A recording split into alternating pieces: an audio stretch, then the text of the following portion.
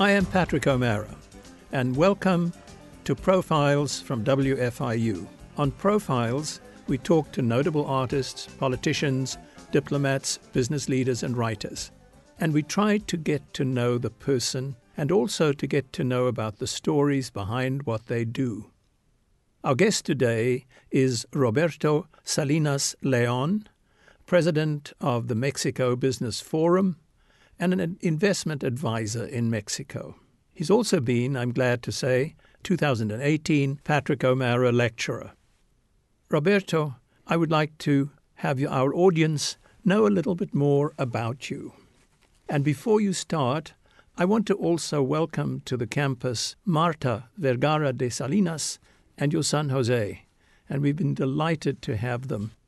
Your son, of course, is a classical pianist who is at the San Francisco Conservatory. Well, yes, thank you, Patrick, and thank you for this opportunity to share a little bit of insight and about this wonderful visit that Marta and Jose and I have had during our stay here at Bloomington and the campus of Indiana University. It's something that we hope we get to repeat soon in the future. Thank you. Tell me about your family. I think you grew up in Monterrey. Actually, I did not grow up in Monterrey myself, but my family... Your family is from Monterrey. Is from Monterrey, yes. And your family were in business. Extended family continues to be in business, yes. And your parents and grandparents were people who were interested in ideas and books. And I think that was clear to me when we recently visited the Rare Book Library on the campus. Yes, that's very much so. But tell me, you then moved to Mexico City. Was that what the progress was? My grandfather, Hugo Salinas Rocha, was sent by his father, Benjamin Salinas, at the turn of the 20th century. My grandfather was actually a graduate of Wharton Business School, married Nora Price of Salinas, de Salinas, my paternal grandmother. He was asked to move to Mexico City in order to close a furniture factory that was called Salinas y Rocha, as in the Rocha family and the Salinas family having established this factory. And what ended up happening is that instead of closing it, he revitalized it and ended up opening a whole host of stores that focused on basically retail sales for middle income and lower income threshold.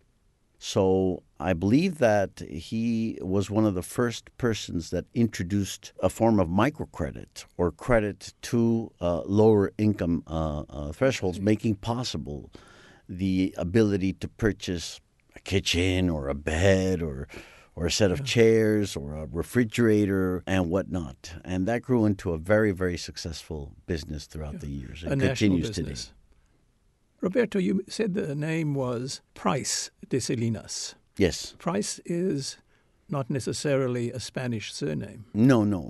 My grandmother, my paternal grandmother, was from Bernathen, just outside of Philadelphia. I thought so. I heard that. Yes, she was American. Actually, three of my grandparents, my two maternal grandparents, were also Americans from the U.S., and so that afforded me the possibility of growing up in the Anglo-Saxon community, which is a very strong and very large, very influential community in Mexico, particularly in Mexico City. They must have met when your grandfather was at Wharton. No, that's exactly when they met. Exactly, yes. Yeah. Your education as a young person, where did you go to school as your first experiences with learning?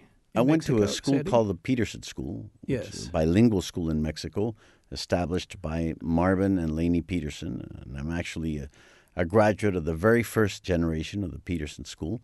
It was only a primary school then. And after that, I went to Green Gates, which is a British school, and now rather well known throughout all of Mexico and particularly Mexico City. This is where I eventually graduated. For a variety of reasons, I ended up doing my university studies and later my graduate studies in the Midwest. At Hillsdale? First at Hillsdale, I did a liberal arts degree there, a multidisciplinary degree, and then I did philosophy and political theory degree, also a wonderful academic experience at Purdue University. Yes. Somewhere along the way, you had an internship in Washington, I realized. Oh, yes, I did. With an interesting family.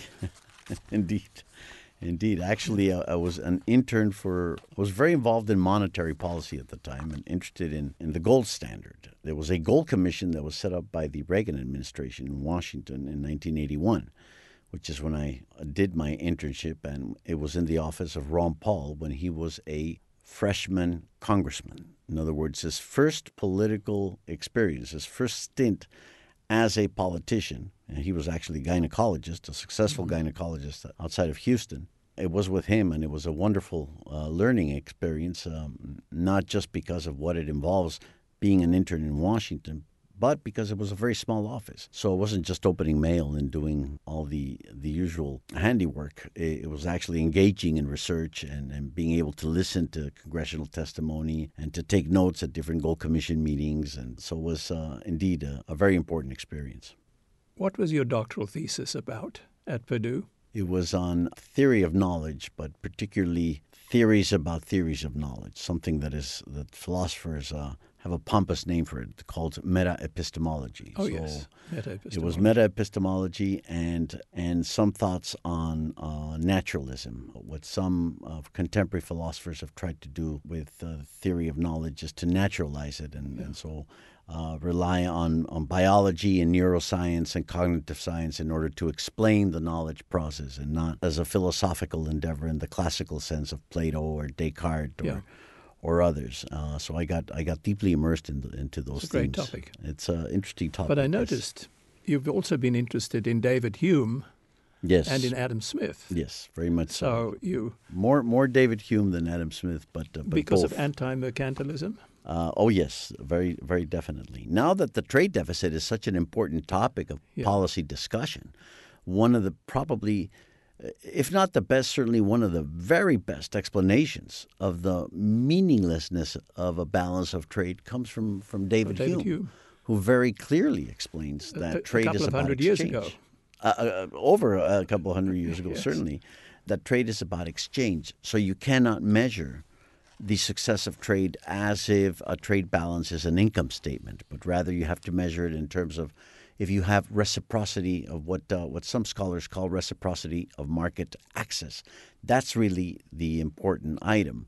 And if we wanted to get rid of a negative trade, what is today called a negative trade balance or a trade deficit, simply throw all imports into the sea, and that would very quickly, it would impoverish you, but it would quickly solve the trade balance problem. So, and he was trying to be ironic, as David Hume was. What I love about David Hume and Adam Smith is that they are multidisciplinary. They were philosophers. They were also into moral inquiry, and they were economists, historians. So they did a lot about a lot and wrote a great deal about it. And I think there's great lore and learning in their teachings. You've had a very active involvement in business. And here we are talking about Hume and talking about Adam Smith. But also, you've once said, if you understand Shakespeare, you understand business. Oh, most definitely. Most definitely. I think you bring in all of these ideas into business. Shakespeare, philosophy. What does all of this mean? Well, I try to bring some of the teachings into it. I certainly try to. I think they're tremendous instruments. Classical literature has a great deal to tell us. Of course, The Art of War of Lao Tzu is notoriously famous in business schools. But if you read a play like Richard II of Shakespeare, for instance, I think there's a great deal about gardening, for instance, and the management of that garden and what it involves and why business leaders should be open to thought and to criticism and to trial and error and not simply hear what they would like to hear, which is what happens to Richard II, or look at themselves in the mirror and lament their woes or celebrate their triumphs. And that type of incentive or the very, very strong drive to try and see yourself as a superhero or as someone who is beyond everybody else breeds hubris, breeds a misunderstanding of our relationships with other human beings, and breeds the know-it-all syndrome that happens to be common in politics and business, also in academia. We see it everywhere. And Shakespeare, I think, and Richard II tried to dissuade us from that. Macbeth and Hamlet, I think, are also wonderful examples of what Macbeth. Yes, but it was certainly Macbeth, and that how not to succeed in business. How not to succeed, and the lust for power, and just doing the wrong thing. And at the end of Macbeth, there's a great saying It's not the exact quote, but it's something like, "Life is a tale told by an idiot, Yes. full of sound and fury, signifying nothing." Yeah. So it drives you mad Yeah. once you become a megalomania and once you become completely egocentric. So there are, I think, very, very important teachings to be drawn, not just from Shakespeare, also from other literary sources. Cervantes, for instance, with Sure. Don Quixote La Mancha, Yeah. and the play between realism and idealism. I think it's a beautiful example and yeah. a great amount of learning that we could derive from that. In a way, your philosophy and your business converge with also your political views when you talk about transparency and communication. Mm-hmm. Say a little more about that.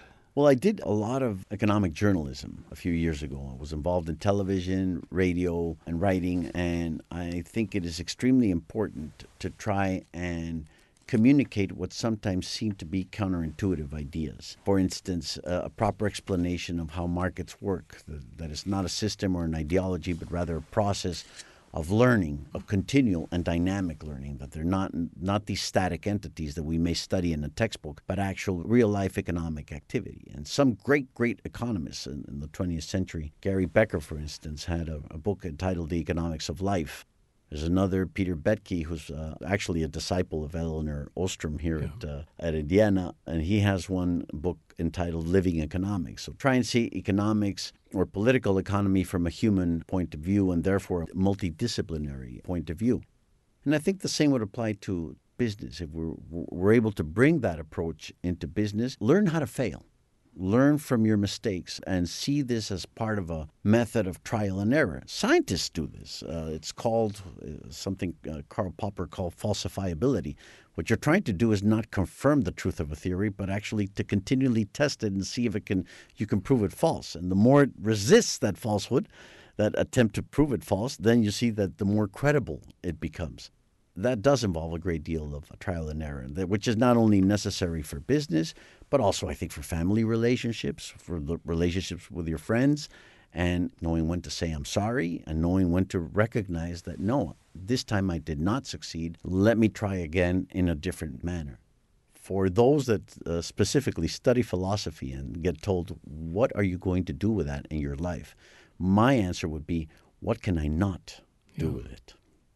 And your whole belief in transparency also goes down to the level of politics, of how people communicate openly. Openly, yes. And the aspect of transparency has become very important in Latin American societies, and particularly Latin American politics, where a lot of what we hear from Latin America is stories about these vicious circles of corruption, impunity, crime, and violence.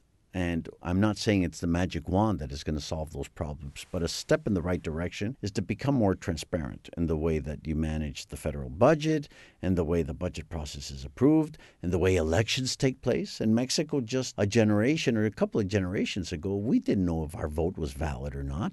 Now we do. We have these checks and balances and oversights, international oversights even. It's very expensive, but it was required to bring credibility to the process that when I go vote, I know that that vote is going to count. And even then, you have accusations of electoral fraud. Transparency is going to be important also in business. If you cannot properly explain the numbers in a transparent and simple sense, then something has got to be wrong. Our benchmark is if a 10-year-old cannot understand it, then you're the one that's wrong. I'm delighted to hear you mention my colleague, Elinor Ostrom, with whom I had the pleasure of working and doing many academic enterprises. Her work looks at decision-making, in many cases, away from the state. Mm-hmm. Yes. And what drives people, at times using game theory, Indeed, to deal with common pool resources. Yes.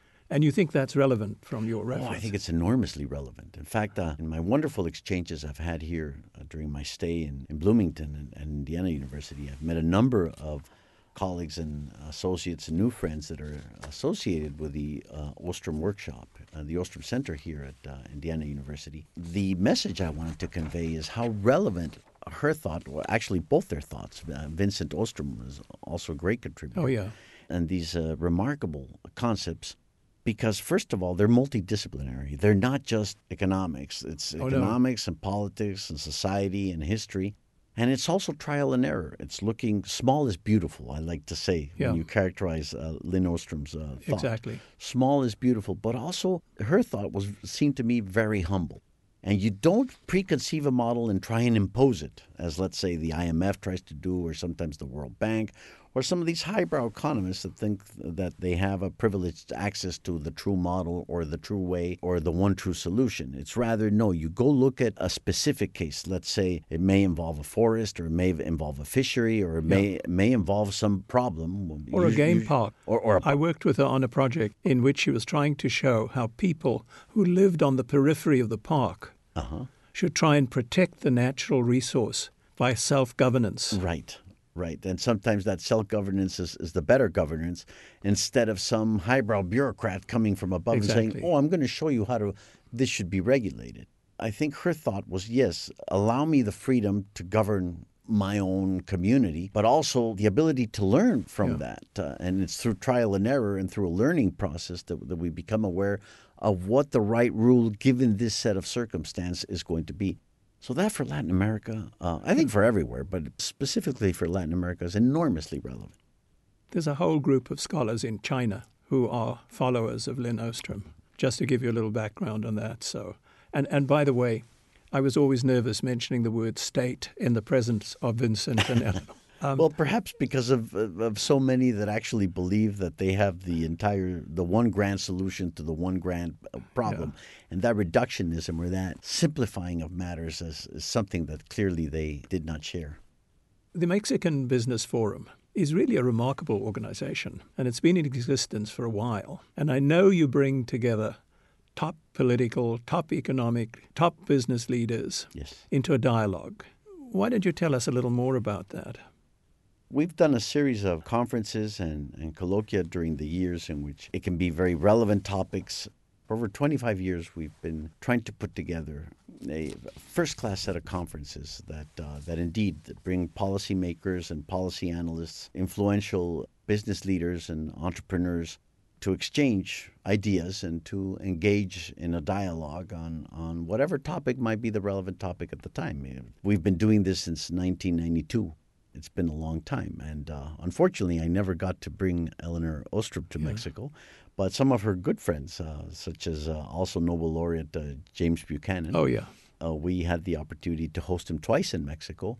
And Vernon Smith, another good friend, who's now well into his 90s, but still incredibly lucid and active as ever.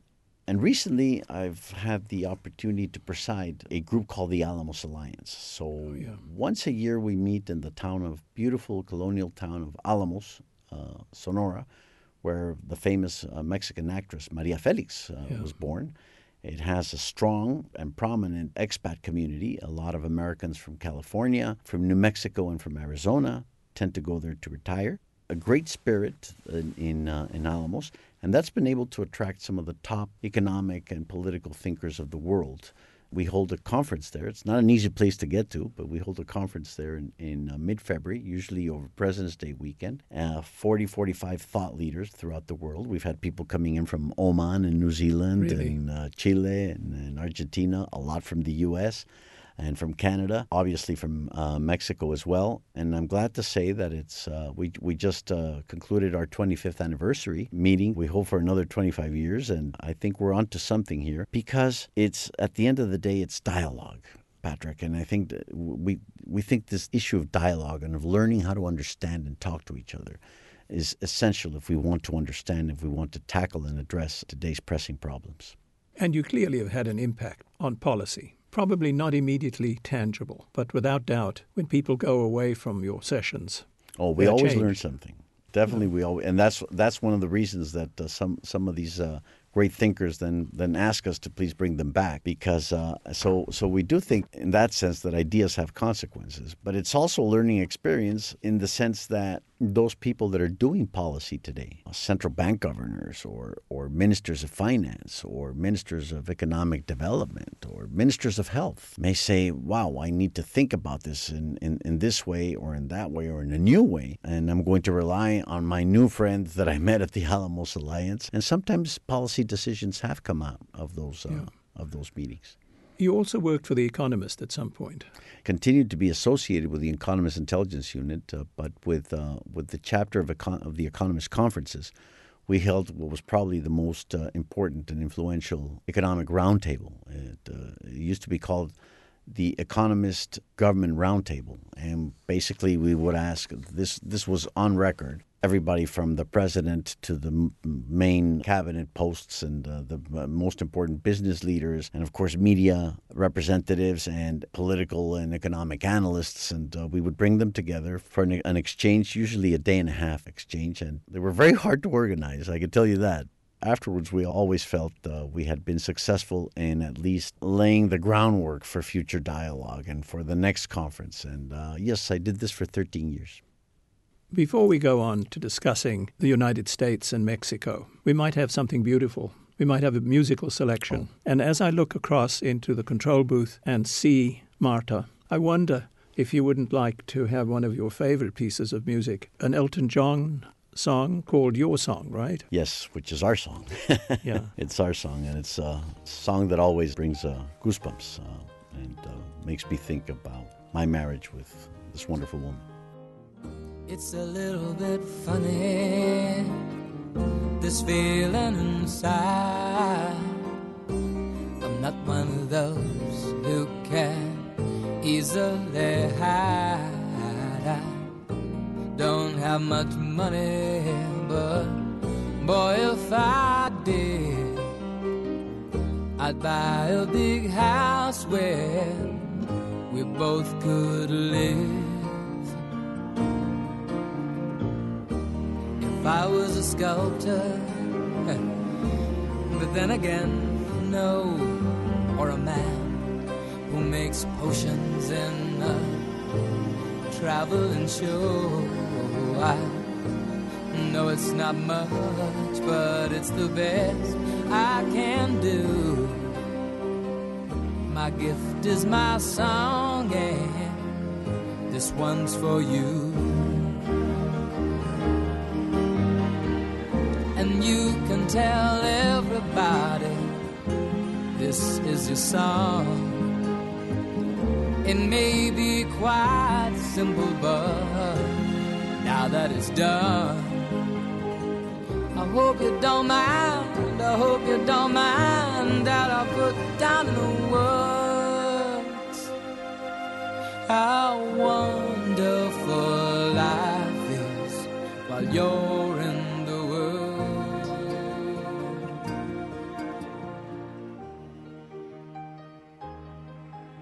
This is Profiles from WFIU, and I'm your host, Patrick O'Mara. And with us today is the distinguished guest from Mexico, Roberto Salinas. And I welcome you again. Thank you, Patrick. I hesitate to get to NAFTA. I hesitate to get to Donald Trump, but we need to. I have no problem with that. I know. You know, there's a lot of discussion about NAFTA and the renewal of NAFTA. And of course, it is a troublesome concept. But what I'm seeing prior to even negotiation is already some of the dismembering of NAFTA. Yes. You know, everything from perhaps the tax reform in this country, which could indeed change the business climate in Mexico by attracting businesses back to the UN, right, to tariffs. Would you like to comment a little further on this? Well, the attack against NAFTA, the North American Free Trade Agreement, which is now just had its 25th birthday, it started in 1994. Clearly, after 25 years, you need to renegotiate an agreement of such comprehensive magnitude. Issues like intellectual property rights protection or issues like e-commerce were not thought about or were not contemplated in sufficient detail in the agreement that was approved and implemented back in 1994. But it did lay the groundwork for the possibility of achieving regional integration between the three countries. And one thing that it has done It has opened our eyes to see North America as by far the most competitive region on earth. It is because of the United States economy, clearly, but it is also because it is able to capture the different competitive advantage that each country, each zone, actually, I'd like to think more of it in terms of zones. In our age of technological disruption and innovation and dislocation, there are parties that have been affected. And perhaps one thing that we didn't think about clearly enough back 25 years ago was, do we have a reliable safety net in order to be able to retrain those that have been affected, those that have lost their jobs, that somehow have not been on the winning end of this magnificent expansion of trade, which it's increased more than tenfold over the past 25 years. And you would think about that because just free trade, what it means is basically eliminating taxes on trade. Yeah. Tariffs are nothing but taxes. And they're special taxes, so they're very discriminatory taxes. And taxes that end up hurting the consumer more than anyone else, favoring a small select group. Right now, steel producers are ecstatic that they're able to raise their prices, but without going to a level in which they're going to lose the market, benefiting the steel producer at the expense not of China or of Mexico or of Canada or of India or whatnot. It's at the expense of the American consumer. Unfortunately, NAFTA became a political time bomb, and Donald Trump was very clever in the way he turned this into a very bad word. Actually, I would argue that we need to change the entire concept altogether and perhaps talk more of a North American partnership. Yeah. And what that partnership entails regional rules of the game that we all agree on and that are going to apply in a general fashion and universally, and not look at it in terms of, gee, am I going to be engaging in, if I have a trade deficit, then it's bad, and if I have a trade surplus, then it's good. It's not about trade deficits or trade surpluses. It's about buying and selling more stuff, whether it comes from Mexico or Canada or the United States, or if we look at it regionally, if it comes from Sonora or it comes from Alabama or if it comes from California. In the United States, we don't have a problem about trade deficits, let's say, between the state of Oregon and the state of Connecticut, or between the state of Texas and the state of Florida. Why then should you worry that you're losing jobs or you're getting economic displacements where you lose in one part, may be gaining a lot more at another part? Now, that does not take away from the fact that those that suffer dislocation and job loss, we need to tend to that. And at least a reliable and credible safety net should perhaps be thought of as far as the next round of negotiations are concerned. There is a ripple effect, though, to these policies even before the renegotiation of NAFTA. What's going to happen in terms of price increases in this country? Even you raised once the notion of a candy wrapper. This ripple effect doesn't seem to have been understood fully. Also, what is the impact on the large auto industry section in Mexico? You know, if it's going to relocate to the United States. Are we seeing signs of this? It will be a bad effect on Mexico, and it could be a bad effect in this country. It's going to be a bad effect on all three countries because especially automobile manufacturing has become so fully integrated. Intellectual design may take place in Windsor, Canada. Some design and some manufacturing may take place in Detroit. And then that goes down and assembly takes place in Mexico. And the different components that come into the making or the assemblage of a car then is shipped back to the United States. But it has North American content. You cannot talk about whether these are Mexican cars versus U.S. cars versus Canadian cars. They're actually North American cars. Yeah. And that supply chain is very tightly integrated. If you disrupt it on the end of Windsor, Canada, it's going to affect Hermosillo, Mexico. If you disrupt it in Detroit in the United States, it's also going to affect also the Canadian and the Mexican counterparts. Again, it's an integrated chain. And after 25 years of having commerce between the three countries, all these supply chains have developed, and you have chains that go from Anchorage, Alaska, all the way to Tuxtla Gutierrez in Mexico.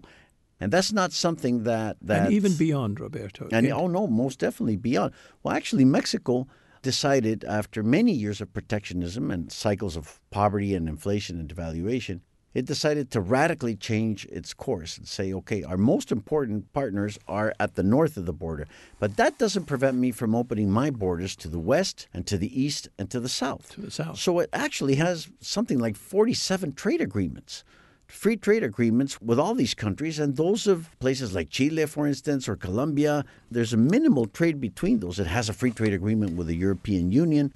Sure, you're apprehensive to be able to compete in the global marketplace with some of these major players worldwide, but it has also forced us to be more competitive and to become more aware of our own learning process. And as far as that is concerned, the flip side of the story, the positive side of the story of Mexico is you have some magnificent success cases, not at the expense of the United States, but because of the fact that we trade with the United States and with the rest of the world. You've projected that by 2050, the Mexican economy could be one of the top 5 in the world. No, I have no doubt about that. And will also be the United States' number 1 trading partner. Well, already it's number 2 trading partner. And many Americans don't realize that Mexico buys more stuff from the United States, more goods from the United States than Japan, France, England, and Spain combined. It's really a remarkable transformation. You think, well, what can Mexicans buy? Well, guess what? We're buying over $350 billion of goods. That's why, for instance, U.S. agricultural organizations, once they heard about the cancellation of NAFTA, they're the first ones that said, no, wait, this is really going to hurt us because of all the enormous amount of trade on both sides. Mexico exports a great deal, such as avocado and mango, for instance, and a whole sort of other stuff. But it also imports a great deal from the United States, chicken and meat, poultry and meat, for instance. Mexico's the number one customer of meat and U.S. poultry in the entire world. So that would be hurting the U.S. producer or supplier base. But also services, Patrick. I mentioned goods, but also services. And we're now beginning to exchange services as well.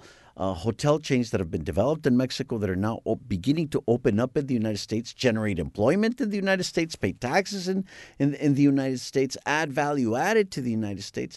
That's beginning to happen.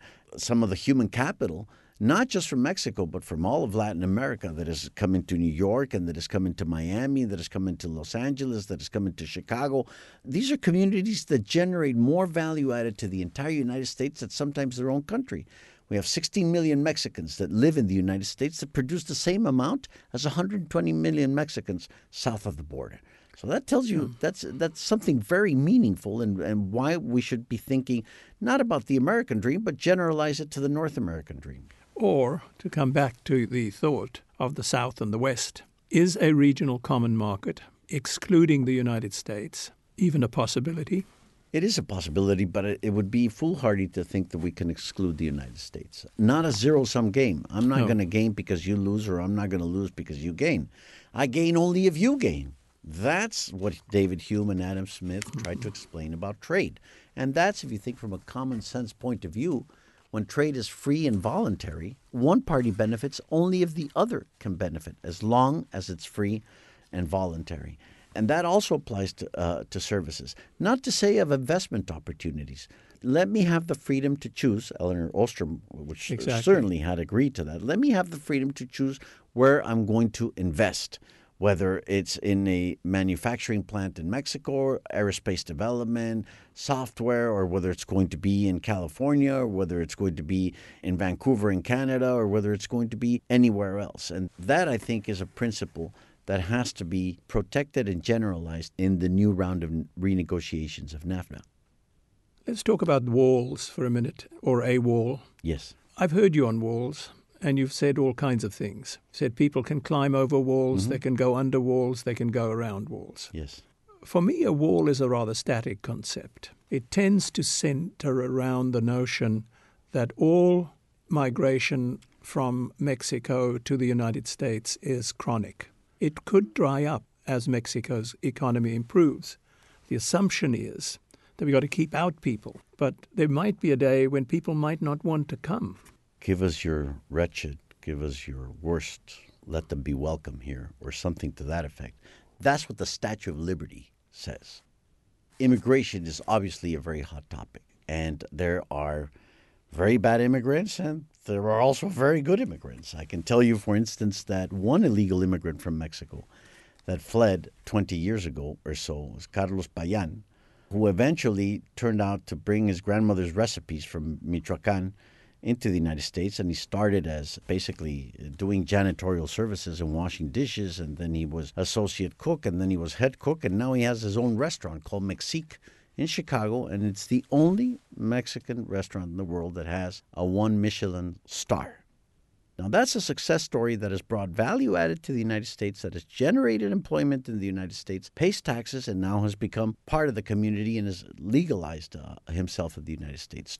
Dr. Q, who used to be a tomato picker and also crossed illegally, is now famously known as Dr. Q, operates cancerous brain tumors and saves lives and has become world famous. People travel from all over the world to come to Los Angeles so that his magic hands can do the trick, can do the magic and save their lives. And yes, there are also those that are involved in the drug trade and that have become very violent. But let us say, if we applied the logic of a wall to keep immigrants out because they're bad hombres or because they involve in crime or whatnot, recent statistic study by the Brookings Institution, which was replicated by the Cato Institute, and in other words, one center-left and one perhaps center-right, or I don't like those terms, Patrick, but it doesn't matter the ideological. Different perspectives, but they came to the same conclusion. It's the same datum.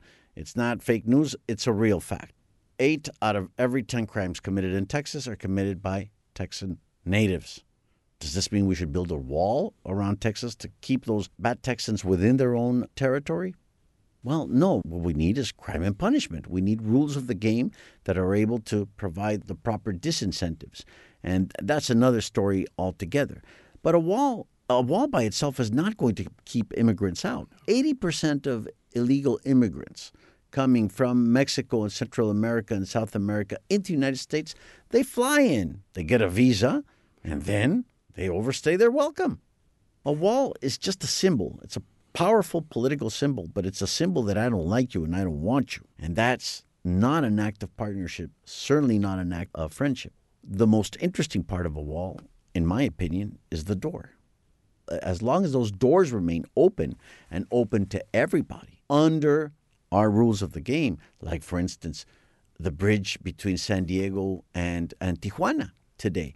No, you're previously vetted. You pay a small price, but you can cross over. That's the kind of building bridges spirit that I think we need to establish between our two countries, and not one that engages in this incredibly costly exercise of building these walls and that is basically showing us is, I don't like you. That's the message that you're sending. And that can never be good with your neighbor. That can never, ever be good with your neighbor. We need to be able to talk to each other and get along. I want to move to Mexico and internal politics in a minute, but we might have another short break. And in honor of your son, Jose, I think you like Chopin. Yes, very much. And this piece is one that marvelous musician, my younger son, my boy, that he played when he was 10 years old at a classical piano competition in Mexico. And it almost brings tears to my eyes every time I hear it.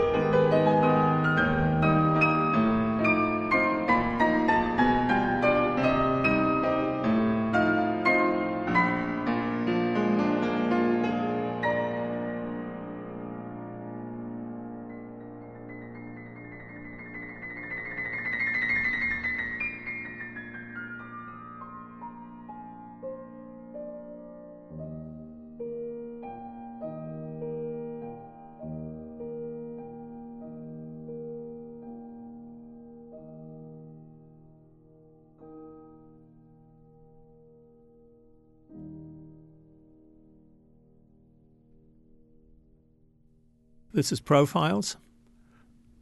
I'm Patrick O'Mara, and our guest today is the prominent Mexican business leader, Roberto Salinas León. I want to talk about Mexico and the diversity of Mexico and the complexity of the components of the country, state-wise, municipality-wise, regional. Well, it's certainly not a homogeneous entity. No.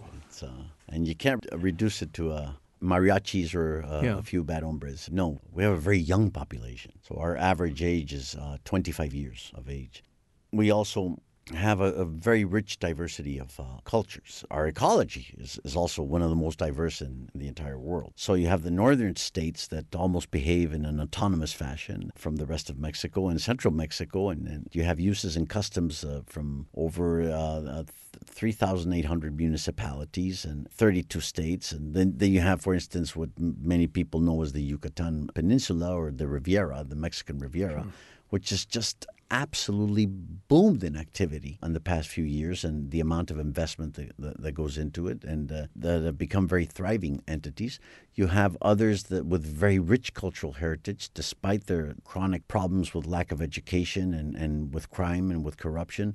But states like Michoacán or Oaxaca or Guerrero, Acapulco, that has always been considered a treasure in the Pacific, has now become part of an unfortunate cycle of criminal activity linked specifically to the drug trade.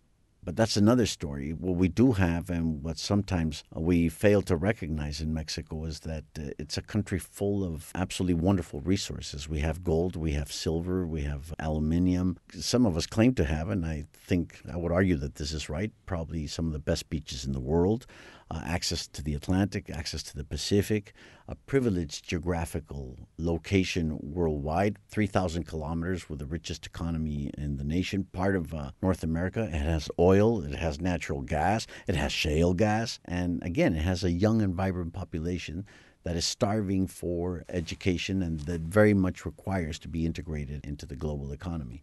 So it's certainly not a one-time entity or a homogeneous entity that can be reduced to a single formula or a single stereotype. You've called, though, for municipal reform.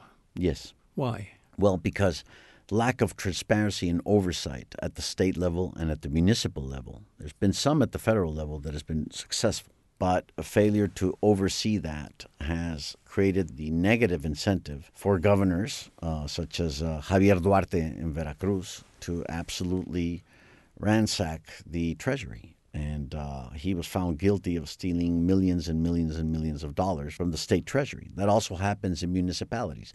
Many municipal presidents, that the funds that they get from the federal government, there's no oversight on that government. There's no transparency in the way that money is spent, and they end up basically using it as a tool to enrich themselves during their tenure in office. Also, the manipulation, and I think here, once again, the thought of Elinor Ostrom would have been extremely relevant, the failure to understand how rules and regulations at a local level apply. Commercial permits and development permits are issued at a local level. And that, I think, may be a mistake, especially a mistake if there's no federal oversight of the way this is being handled. Why? Because it becomes a rent-seeking activity, or what economists call a rent-seeking activity. In other words, I'll give you the rule and I'll allow you to develop as long as you pay me the corresponding bribe or you pay me the corresponding rent. And so it becomes a horrendous circle of corruption and impunity. So yes, I think it's extremely important that oversight be applied. Otherwise, what we have, instead of diverse, rich, and prosperous municipalities, we have 3,800 banana republics. Yeah. And also, not only on the municipal level, overregulation. Well, overregulation, an economist friend of mine, unfortunately passed away a few years ago, Edgar Mason, used to say, overregulation sometimes is deliberate because it's like putting a whole bunch of stones and potholes and rocks, right, in a road. And you're driving on the road, and every time you hit a pothole or hit one of these obstacles, all the change in your pocket falls. Well, that's the whole purpose of some of these rules, is to extract rents. Yeah. This is not just the case in Mexico, but it's chronic all throughout Latin America. no matter if you comply with all the rules and regulations, you're going to hit a point in which if you don't pay the corresponding sum, you're not going to be able to get ahead, which creates the question whether sometimes engaging in corruption is a way of getting ahead. Yeah, in and fact, that's extremely unfortunate to have to think about that. It's not the perception of a sort of holier-than-thou notion of corruption recognizes that in Mexico it might not be entirely dysfunctional. Actually, I think you're understating it. Indeed, the problem is the holier-than-thou attitude, and we would want to eliminate corruption. But it's not because Mexicans are by nature corrupt. It's because the rules and incentives and the regulations are there, and people respond to incentives. A lot of these Mexicans, once they've crossed the border into the United States, for instance, well, let's talk about legal immigrants, they tend to behave in a very different fashion. Now they behave in a different fashion when you become immersed in trade that is governed by regional rules, such as the North American Free Trade Agreement. It's a very different story there, because the rules of the game there are far more transparent and far more credible. You raised the issue of drugs. There's a popular perception that in some parts of Mexico we are living through a Hobbesian state of nature. Yes. Do you agree? Yes, I do agree.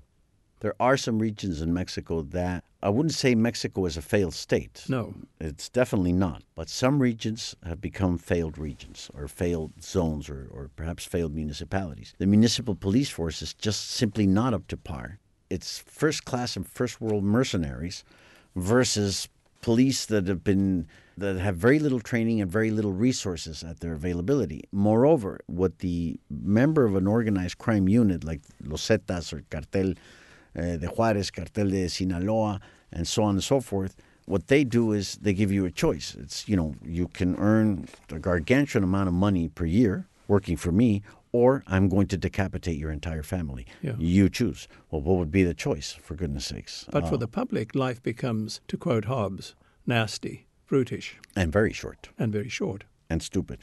Yeah. But how do you address these problems? Is it the death penalty for El Chapo and his associates? Is it enforcement of the rule of law? I mean, we've tried a whole host of things, and we're still trying to learn. It's extremely violent, Patrick, because in that nasty, brutish, and short environment, this is where you see the messages. Decapitation is a message. Violent assassination is a message. Yeah, kidnapping. And sure, kidnapping is a message. If you have a neighbor that is undergoing this problem, you got to think about, well, what's the cause? And I don't mean to offend anybody, but it's the levels of consumption of narcotics here in the United States is a big part of our problem.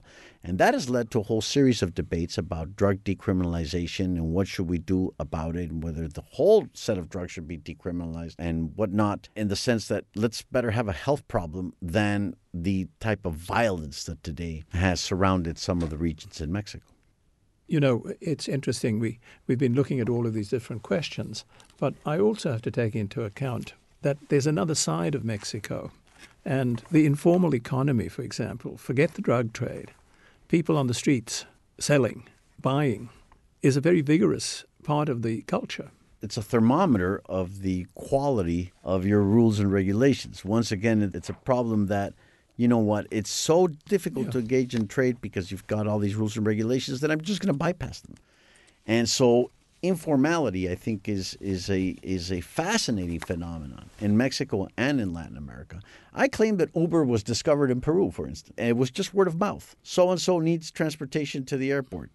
Spread the word, and then all of a sudden, here would come a van and take you to the airport and charge you a fixed fee. Yeah. And this was not regulated by the state or by the local governor or by the local municipality. No, it was simply regulated by a free transaction between individuals. There's nothing illicit or wrong or immoral about it's entrepreneurial. One fellow. It's entrepreneurship, indeed. In Mexico City, we had a recent economist visit, a wonderful economist, also a friend of Le Nostrum, Deidre McCloskey, at a stoplight. She witnessed a young man, 16, 17 years old, that was doing all kinds of magic tricks and dressed up as a clown. And she thought, well, do we have to pay him? No, but he's entertaining us. Yes, but it's voluntary. It's up to you to pay him. And she immediately pulled down her window and gave him $10, which probably this fellow thought that was my pay of the day. Yeah. They'll sell you everything. If it's The 14th of February, they'll sell you flowers, and if it's Halloween, they'll sell you masks, sometimes of former presidents. You know, Mexico is a country of enormous extremes. There's great wealth, and there's also great poverty. But I want to come to a philosophical level with that. I've heard you talk about a variation on the theme of the guaranteed income. The universal income. The universal income. That's not really viable in your mind, or is it? No, I think it is viable. In Mexico? I think it would be something to consider, or some form of the universal basic income should be considered as part of a reliable safety net. I think about it in terms of I'd rather see the money in the hands of the mother that is trying to feed a family and that lives in moderate poverty or conditions of extreme poverty than in the hands of either local or federal bureaucrats that really don't know how to spend the money and don't really care about how it gets spent, or care very little, or may not have an incentive. The cost effectiveness of those resources is better in the hands of those that need it the most. It's not a free lunch, it's not a subsidy, it's a directed or a cash subsidy that is not intermediated by the state or the federal government. And so in that sense, I would defend it. Now, it's not a solution to poverty or to income inequality. The money could be squandered. Yes, by the individual. Yes, it could. Yes, it could. But I prefer to give the benefit of the doubt to the mother that has extremely scarce resources at her availability than to the highbrow bureaucrat that really doesn't have an incentive to spend it properly. That's quite challenging. It is challenging, but I have to think out of the box. Yeah. There's a presidential election coming up shortly. Yes. Got two interesting polar extremes almost as we look at the current president representing one order, Peña Nieto. And then we have in the wings López Obrador. Yes. Tell the Americans who are listening to this what to expect and what to look for and what are the consequences. In good part because of the nasty narrative on Mexico and the image that has been portrayed by the current Trump administration that has partially empowered López Obrador and has led to an awakening of the anti-American or anti-gringo sentiment in Mexico, which we thought was fairly dormant because of this budding relationship between us. So López Obrador right now is leading the polls. We're about to begin the actual campaign process. It kicks off on April the 2nd. I think it's López Obrador's election to lose. He's tried twice before, and 3 times may be a charm. I don't like the possibility of him rising to power, but I also have to think that Mexico is bigger than its president. It used to be that we had this pyramid structure in politics where the president was king, was the Leviathan that ruled everything. And what time is it? Whatever time you wish, Mr. President, used to be the remark. That's no longer the case in Mexico. We have to be faithful and optimistic that there will be checks and balances. What to expect? You can expect very interesting times south of the border. This has been a very interesting interview by someone who's a philosopher and a businessman. Roberto, thank you very much. And I think we might go out with another piece of music, another of your favorites from the Rolling Stones. Yes. I like this piece of music because it reminds me of my friends, and I think very dearly of my best and closest friends. And the title? You Can't Always Get What You Want. It's a wonderful title for all of us. Yes, indeed. This is Profiles on WFIU. I'm Patrick O'Mara, and our guest has been Dr. Roberto Salinas León. Roberto, thank you. Thank you very much, Patrick. I saw her today at the reception, a glass of wine in her hand. I knew she was gonna meet her connection. At her feet was a footloose man. You can't always get what you want. You can't always get what you want. You can't always get what you want. But if you try sometimes, well, you might find you get what you need.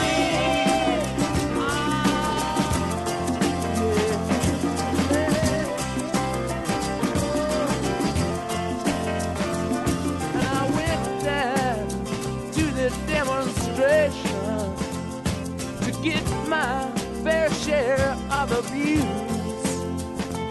Singing words gonna vent our frustration. If we don't, we're gonna blow a 50 amp fuse. Sing it to me, honey. You can't always get what you want. You can't always get what you want. You can't always get what you want. But if you try sometimes, well, you just might find you get what you need. Oh, baby, yeah. Oh.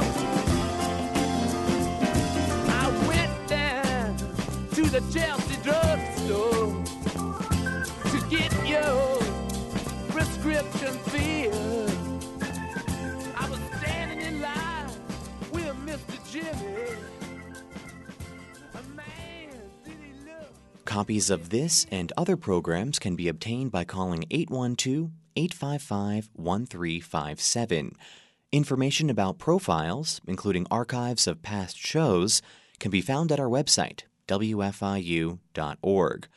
Profiles is a production of WFIU and comes from the studios of Indiana University. The producer is Aaron Kane. The studio engineer and radio audio director is Michael Paskash. The executive producer is John Bailey. Please join us next week for another edition of Profiles.